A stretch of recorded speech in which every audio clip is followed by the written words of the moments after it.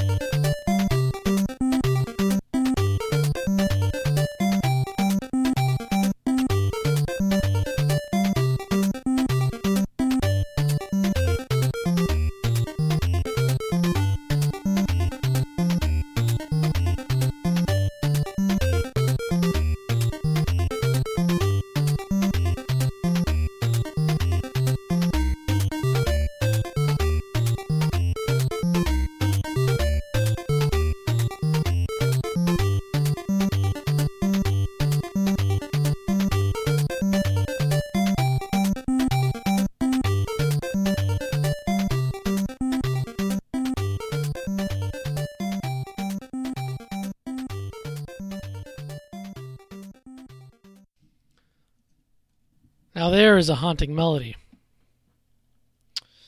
This is, of course, Star Tropics for the Nintendo Entertainment System. One of the few Nintendo games that was only released in North America. I mean, it was developed in-house, but it was specifically for the North American market, which is kind of strange. I think the executive producer was the president of Nintendo of America, even Minoru Arakawa. And I noticed that when I finished the game when I was, 16 or 17. I actually didn't play this game until I was in high school, and I really loved it. It's a great game.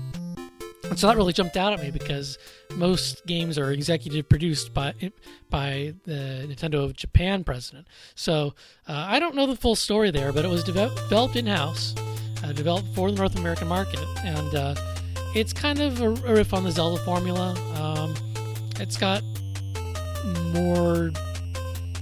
it's got jumping, which is really what distinguishes it from Zelda most. And there's some other things too, but it has a kind of a tile-based system with the jumping, so it becomes more like a puzzle almost in a rhythm game, especially in certain dungeon rooms where there's a lot of jumping involved. And it just has a very different rhythm from Zelda, even though it's borrowing heavily from that formula. It's also a lot more linear. It's divided into chapters, it's sort of progressing through the game. So in terms of the overall structure, it's not like Zelda, but basic gameplay, you're using a yo-yo instead of a sword to destroy baddies, and you can find other items that are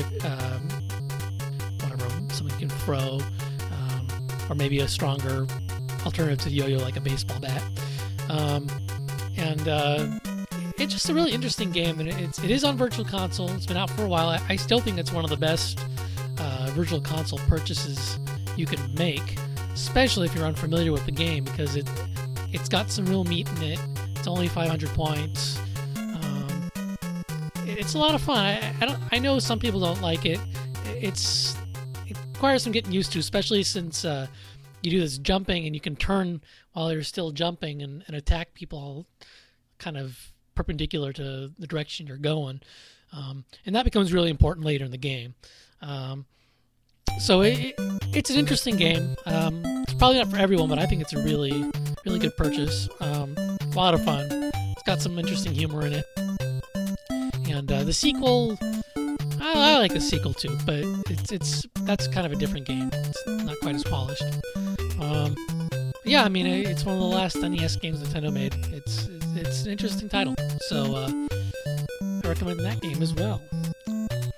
Anyway, I'm rambling as usual. So I'm going to thank you all for listening to this little solo podcast here.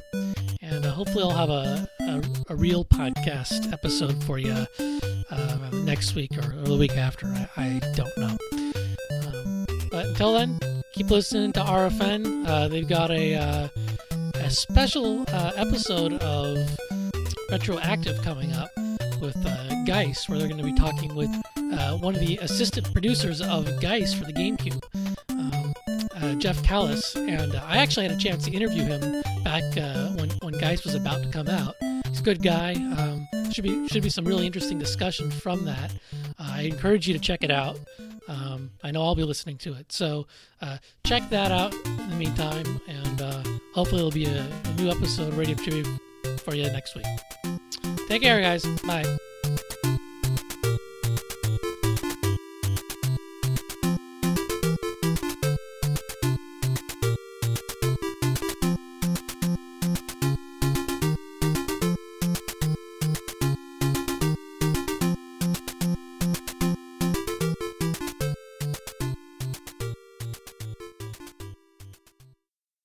Skies of Arcadia Legends is copyright 2000-2003 Overworks Sega.